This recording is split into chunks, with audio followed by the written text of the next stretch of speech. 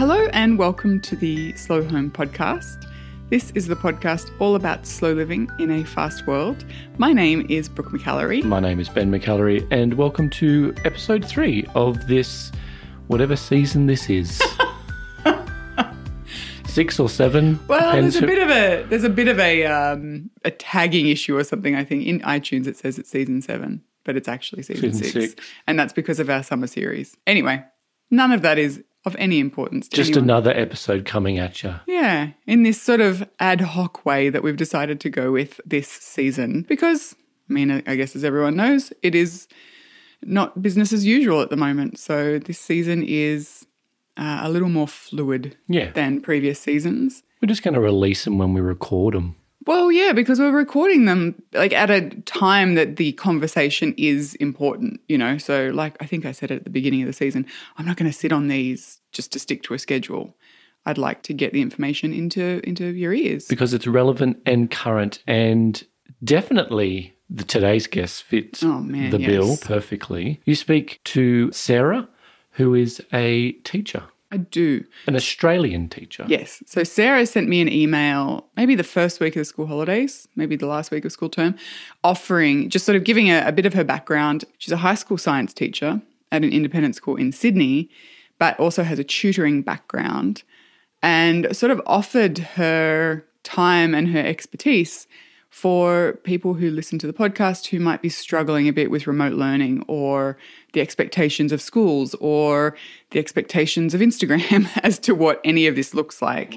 And I jumped at the chance to speak with her, partly because there's a lot of people listening who really are in that position right now. I know that some schools in Australia have just started remote learning.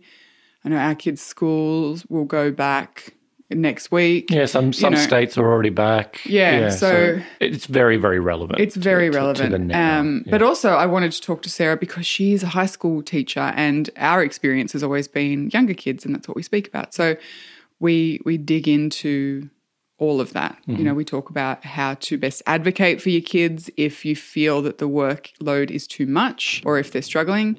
We also talk about how to deal with not having enough tech devices in the house, how to make some of this learning more analog rather than... That's what we need. Well, yeah, I think everyone needs it. Yeah. I think that the expectation is something like kids will be sitting on a screen for the day, and that's not working for a lot of people.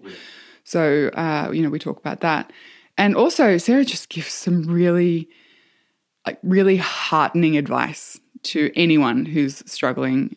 We also talk about the kids who are doing their HSC or their final years of high school, because that's the challenges that they're facing, and their parents are totally different again. Totally different. What about the kids who are sitting the HSC or the final exams? Yeah, this year? We do talk about that a bit this year. Amazing. In this episode. And it's fantastic. So I just want to publicly thank Sarah for putting her hand up and getting in touch, because it was wonderful for me, and I hope that people listening will find a lot of really helpful information in it too. She's also sent through a short list of links and resources that parents or guardians might find really helpful in these coming weeks and months that I will link to in the show notes. So there's a letter from a school principal kind of encouraging families to reduce their expectations of what this period looks like, which is really nice to read, plus a page of resources that can be really helpful. Head over to slowyourhome.com/season6 for the show notes to this podcast and those resources. Hey, I wanted to give the final call to Slow Beginnings, the online retreat, which begins in a matter of days. So it kicks off on the 26th of April. So if you're listening to this when it's released, you've got a couple of days maybe. Yep. But if you're listening to it when that date has passed, 26th of April 2020, and you're keen to know about the retreat, just make sure that you're on the list for the Slow Post, which is my weekly slow living love letters. And you'll always kind of be the first people to find out when it relaunches. But yes, if you're listening to it live, and you're interested, obviously, I would love to have you join us. We've got a really wonderful group of people who are ready to sort of dig in for 6 weeks to what slow living is and how it applies to them and their lives. And, I think it's a timely opportunity to do it if you're able, because we're really all in a position of rethinking and reframing what we want our lives to look like going forward. And essentially that is what slow living is a call to do. Figure out what's important, figure out how to put it at the center of your life every day in some capacity. So if you're keen to know more about the retreat, there is a full week-by-week curriculum breakdown over at slowyourhome.com/beginnings. And you can find out more about that and, secure your spot as well. So hopefully I will see you there.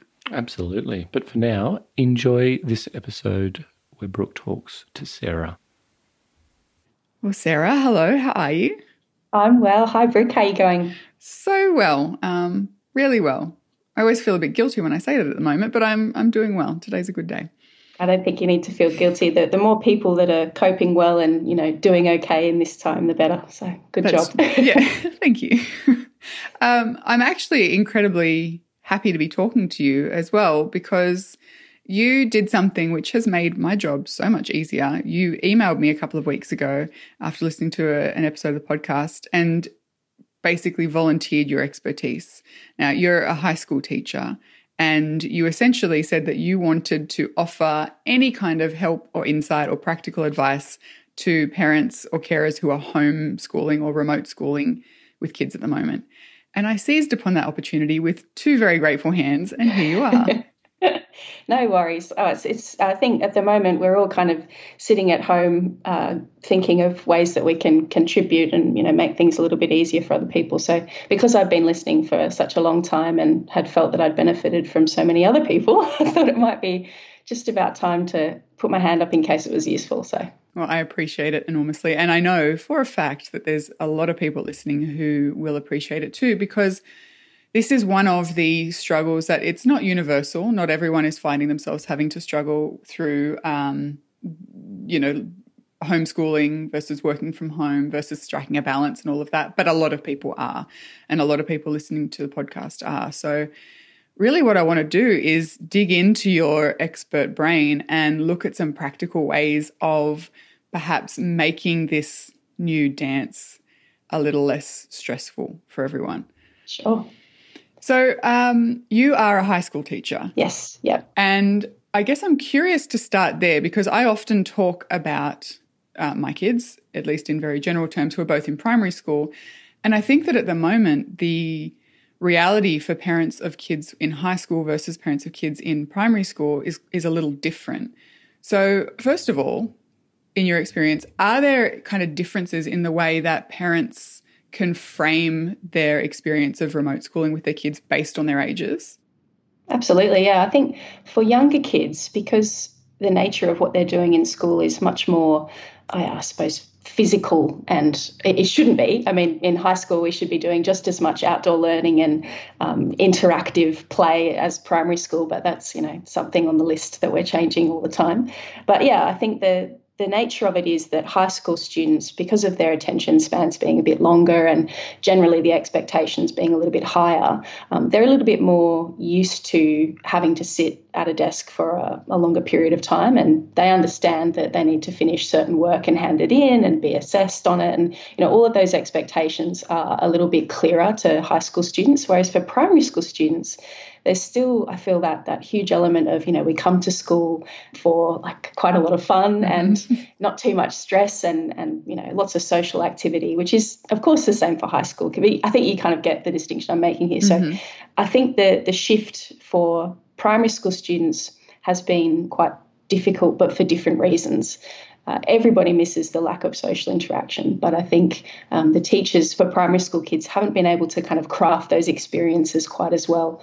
Whereas for us in high school, I think maybe because our resources are, set up slightly differently, we are able to transition online just that little bit easier. At least that's been my experience. And because the kids on the other side have longer attention spans, better understanding of maybe how to submit work and all that sort of thing, I think they've found it ever so slightly easier as well, with the exception of maybe your real senior students who have their HSC, etc., on the horizon and are quite nervous about what that involves as well. Yeah, I mean, my heart goes out to kids in senior classes this year. It must be really, really difficult for them because it's a stressful time anyway. Yeah. Do you have any specific advice for parents listening whose kids might be in the last couple of years of high school and are potentially really concerned about what the next few months holds? I feel kind of, I suppose, I'm pleased to see that there has been some responsibility taken by our education department and the government to say that, all school students in their final years of school will receive a leaving certificate, whatever that looks like for the different states and territories here in Australia. And I'm sure that's the case, more broadly for students who are, doing GCSEs in the UK or IB, depending on if they're an international school. So I'm feeling heartened by that. I don't think any students will be disadvantaged and not be able to make the jump to university or tertiary education if that's what they want to do. But I still don't think it makes it any easier because it's still not clear to students what they're going to need to do, how they're going to demonstrate their learning to meet whatever the requirements are going to change to be.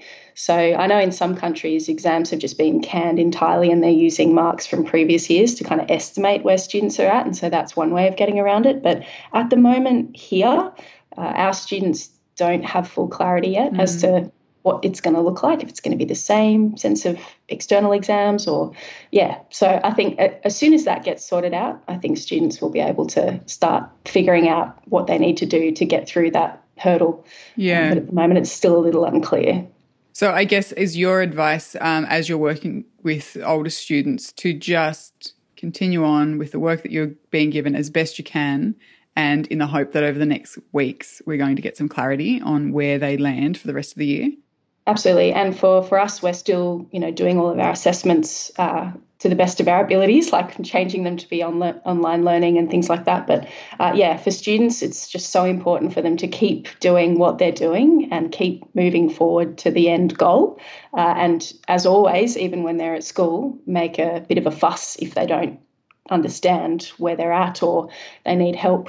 Because, at home, it's even harder for us as teachers to be able to go, oh, I can see you're struggling, let me help you, because students are just behind that extra barrier. So it's so important for students and also their parents as well to let us know as teachers, because the more we know, the more we can help. I feel anyway, that's always been my attitude. More information is power. Yeah, that's such an important point, I think, because thinking back to what I was like as a kid when I was 16, 17, trying to imagine myself in this situation, I think that I would have started to internalize all of the things that I was struggling with as some kind of failing, which is certainly not the case. And I think you're absolutely right that communication is so, so key for both students and parents.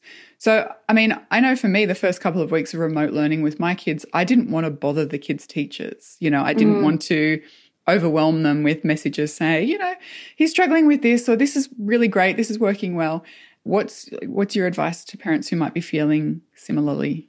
Yeah, I don't want to speak for all teachers because Sure. I know everyone's had different experiences. But for me personally, I actually haven't found it to be ridiculously stressful. I had made an online effort to digitize all of my resources in the quest to print less, actually, because I kept copying stuff from students about, oh, you printed this one, miss, that's not very good for the environment. You're a science teacher, you need to be careful about that, which is 100%, true. So, I'd already started digitizing a lot of my stuff, which had meant I could put some of it online without too many changes. But at the same time, I do still understand that there have been lots of teachers who have had a really steep learning curve with a lot of the technology we're using to deliver this stuff online.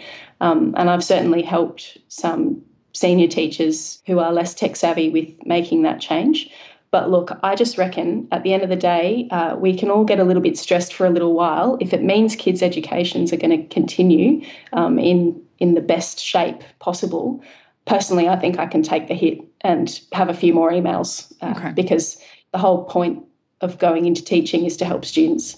And so if you're sitting at home feeling a little bit less stressed with a few less emails in your inbox, but then there are kids and families of the students you're teaching at home who are just tearing their hair out because they don't know what's going on and how to get through this, I wouldn't feel happy about that. So that's just my own personal view, but that would be the way I would see that. That's a really helpful way of reframing it, actually.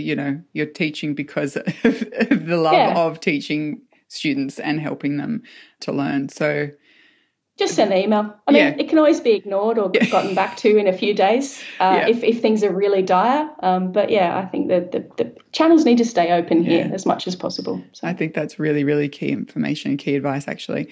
Let's say someone's listening. Well, let's say it's me. And you get to a point where the workload feels too much, both as a parent who is trying to manage and balance work with schooling and everything that comes with both of those things from home. And you've got a child who is perhaps overwhelmed as well by the amount of work that is coming out. Is there a way to distinguish things that you can prioritize for your kids? Are there certain things that really should probably be at the top of our to-do list for schooling? And are there things that could potentially just fall to the wayside for a little while without too much harm being done?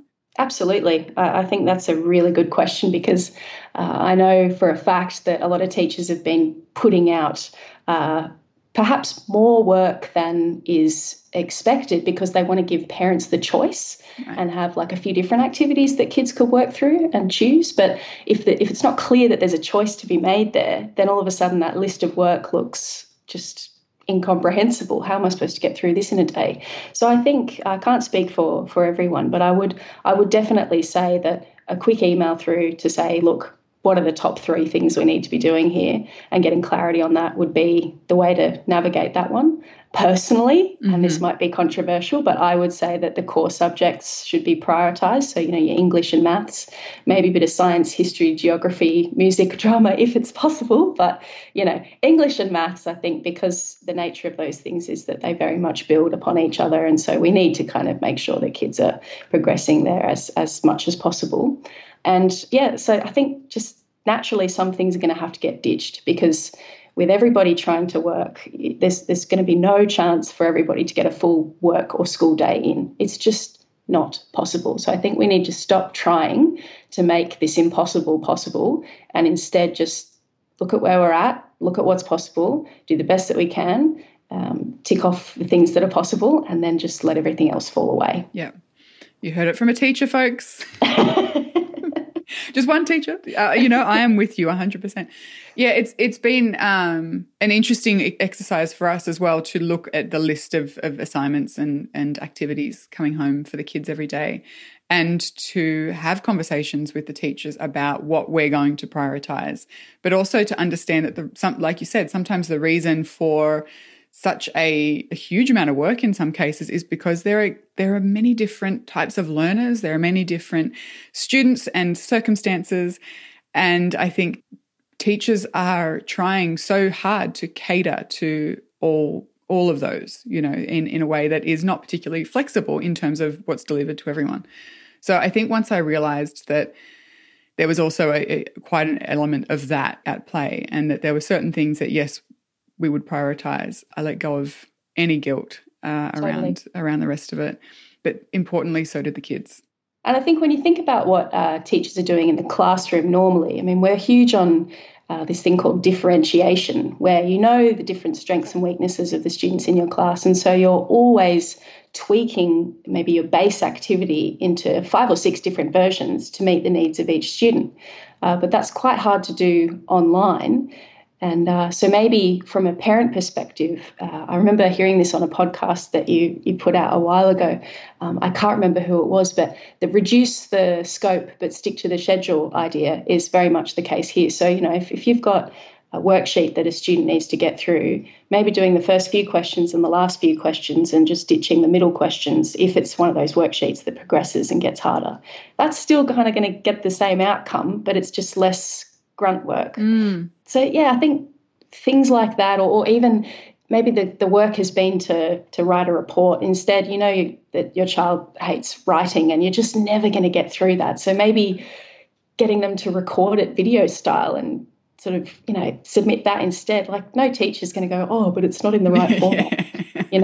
It's whatever way you can get it done without it being soul destroying, I think is another thing, because we've all got to come through this with our mental health and physical health vaguely intact, I think. Yeah. That's the plan. That is the plan for everyone.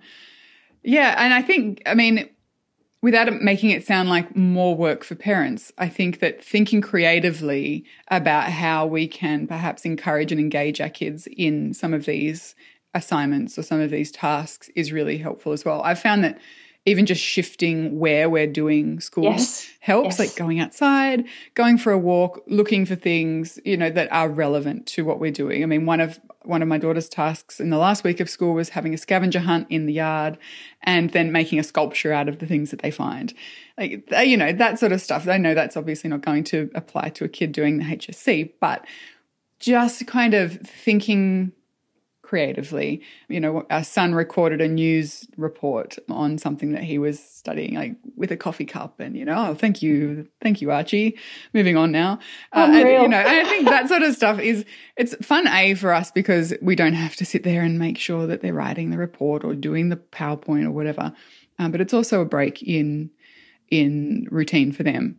You know, and I think that we have the tools, most parents have the tools in terms of what's on our phones, what's on our laptops, to allow kids to get a little creative. So I think that's also really good advice. But I hesitate to say that in a way that makes it sound like it's something parents need to add to their to-do list as well. No, I know what you mean. And I think that's part of why teachers can be a really good resource here, because I know, well, you know, for me personally and us all in the science stuff where I work, we've been thinking of ways that we can get kids off screens and out there and doing the same sort of practical activities that we love to do in the class, but just not on school grounds, because that's such a key part of keeping kids engaged, is them doing things that they're just fundamentally curious about already. And I know how you said, oh, you know, it's not necessarily going to be right to send an HSC student, you know, final year student out on a scavenger hunt, but you'd be surprised. Like, there are ways that you can do it. And I know teachers will be coming up with these sorts of things. So yes, I agree, it shouldn't be on the parents to come up with creative activities.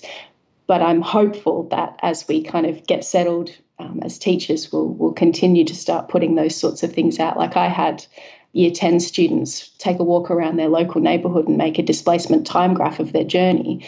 That could have been like a really boring worksheet. But instead, you know, all you have to do is make a quick tweak, and then it becomes an outdoor activity that they can enjoy, but you get the same learning outcome. Yeah. So that's kind of where we've got to head, I think, as teachers and parents combined. But mostly it's the teachers that need to be making the activities. That's our job. Yeah, I think it's just a mindset shift for anyone who's finding themselves having to grapple with all of this. Also, I think maybe for parents who want to make sure that they're doing the right thing by their kids, understanding that the right thing can look lots of different ways. Like, yes, the right thing can be sitting down for 3 hours on the laptop and working through the assignments. That's one way of doing the right thing, you know. But there are so many versions of that, and I think kind of flexing into that and allowing ourselves to be a little curious and creative in the multiple ways we can do that is important. But I think it also comes back to this idea of making sure we're not kind of doing the right thing to the detriment of our kids. You know I grew up as a kid who always wanted to do the right thing and tick the box and get the gold star. And it's been an effort in unlearning that as a parent, because not one size does not fit all, obviously. And I think one of our biggest roles as parents is to learn how to advocate for our kids. So if there's a parent listening who finds themselves in a position where they need to advocate for their child because whatever they're being asked to do is not working, is there a way as a teacher that you would like to see that communication happen, like that's mutually beneficial? If a parent's looking for, how do I do this? How do I contact the teacher? What do I say? Yeah. Do you have any advice? Absolutely. I can think of how I would want that to come into my inbox, because I think it would probably be best sent as an email at the moment. It's harder to guarantee times the teachers are going to be available to have phone calls, given they're at home. They might have their own kids. You know, it's quite difficult to pin people down to a particular time at the moment. So I would probably, if I were a parent, I would send it in the form of an email, and I would explain what had been tried already at home and what the outcome of that was, and looking for advice. Because I think whenever things aren't going well and we're looking to get help, the last thing we want to do is adopt like a blaming tone. That never kind of goes down too well. So I think that the best emails that I've gotten from parents in the past have been ones of curiosity. How do I make this work better? Because I'm concerned, I'm seeing this, my child is doing this, this and this, or not doing this, this and this. This is the issue we have. What's your advice? And we can always come up with a plan together, whether it's further check-ins with that student, more detailed feedback for that student, setting due dates for incremental things to be due rather than one thing at the very end, which gets overwhelming and they can't, time it properly. There are always strategies that we can implement, but I think it's really hard to do that if we don't have the full picture. So by parents just like giving all the information, that's the best way, I think. Yeah, okay, that's really helpful. And I guess understanding, as we've been talking about the whole way through, that everyone is new to this as well. Like there's obviously the clear recognition that everyone's new to this, but also recognizing that people in positions of authority or, people who it's their job to come to you with a clear plan, they're doing this for the first time as well. And I think that that's an equalizer in those kind of conversations. If everyone can come to the table saying, not entirely sure that this is working for us right now. Here's what we've tried. I'd love to know what else you'd suggest, is sort of a very human way of having that conversation.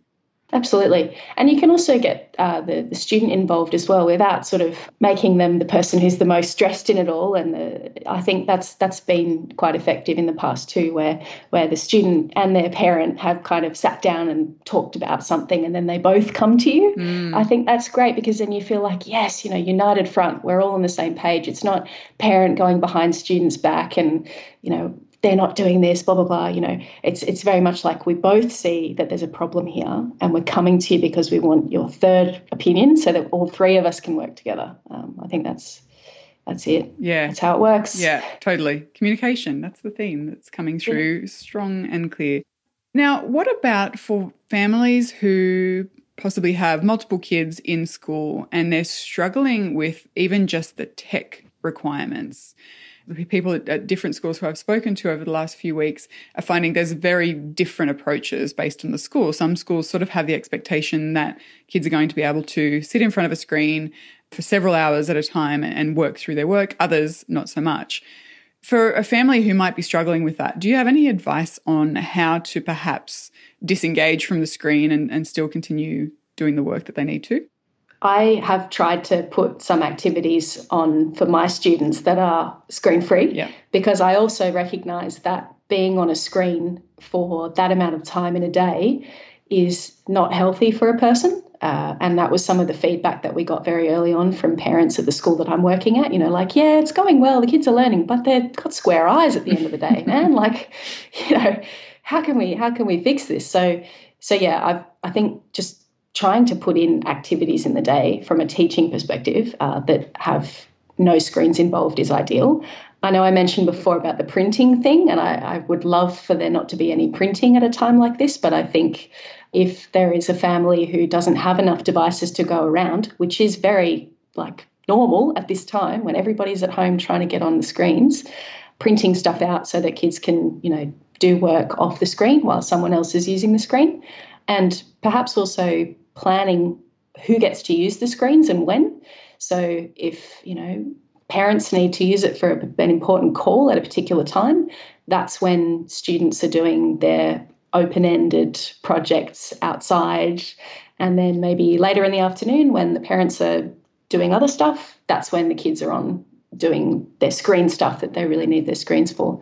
I've also thought about, devices that might be lying around that could be repurposed. I know that's probably not the case, but if, for example, you've got kids who have iPads that they use for games or leisure or whatever that are limited, maybe those now need to be repurposed into, this is now my school device. And although it's not ideal, for the interim, this is now your school device. And so, you're opening your Google Docs, you're working through there. You're basically using it like a laptop just for the meantime until things get back to normal, whatever that is.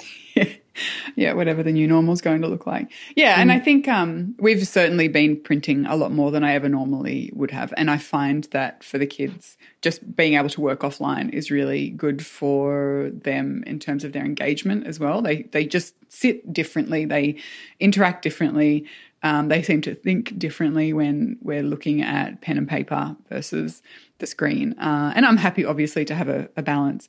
We've also found we sat down and had a family meeting a couple of weeks ago to talk about what the schedule for the day would look like, a school day. And I'm not big on schedules or routines, but I felt like some structure was really necessary, both in terms of what you were talking about with balancing tech use. Like Ben and I need our laptops for various things during the day. The kids need them for various things during the day. And we sat down and sort of worked out what we all felt was reasonable in terms of our expectations.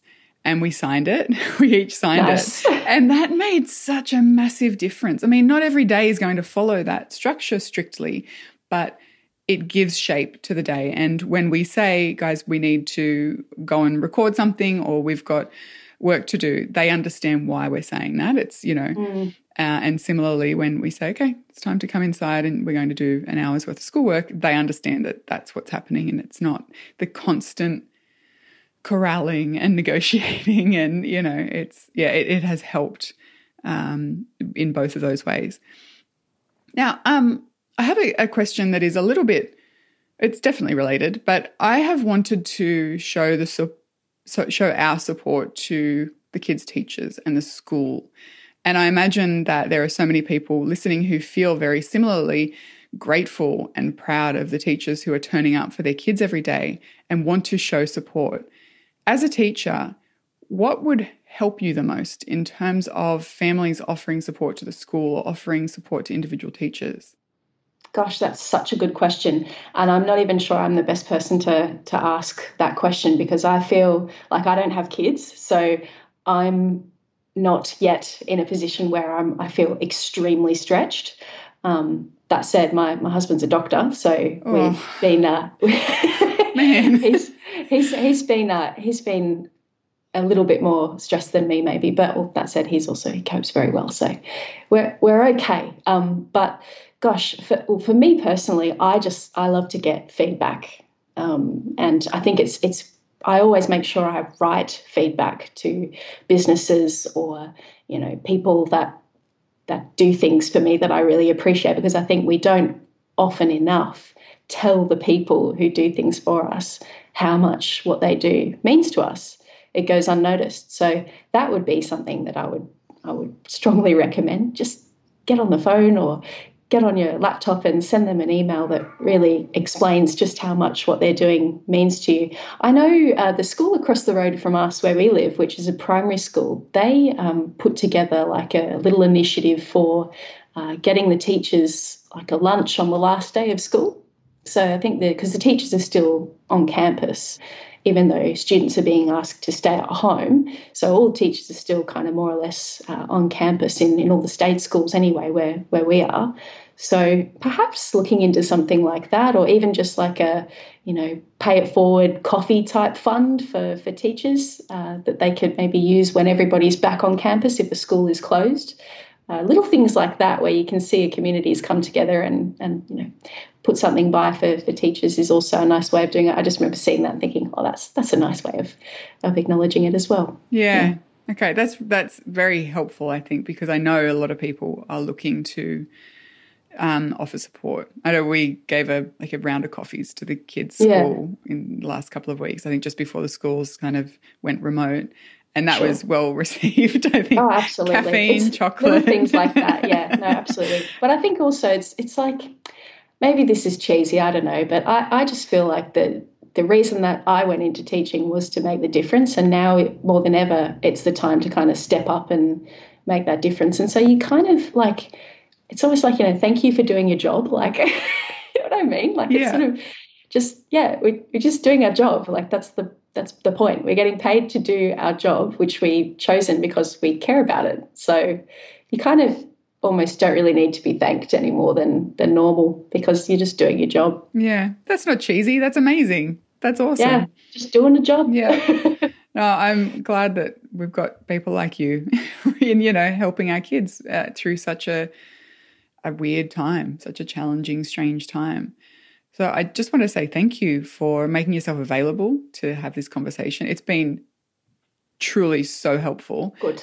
For me personally, I know it for a heap of people listening, but also thank you for caring so much about the kids that you teach. It means a huge amount, and I've never been more grateful for what teachers do and why they do it.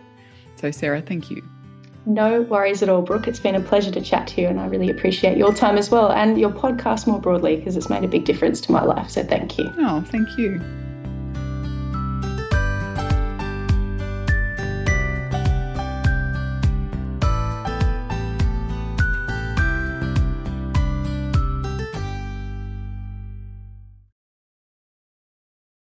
Who is that? Hi, podcast.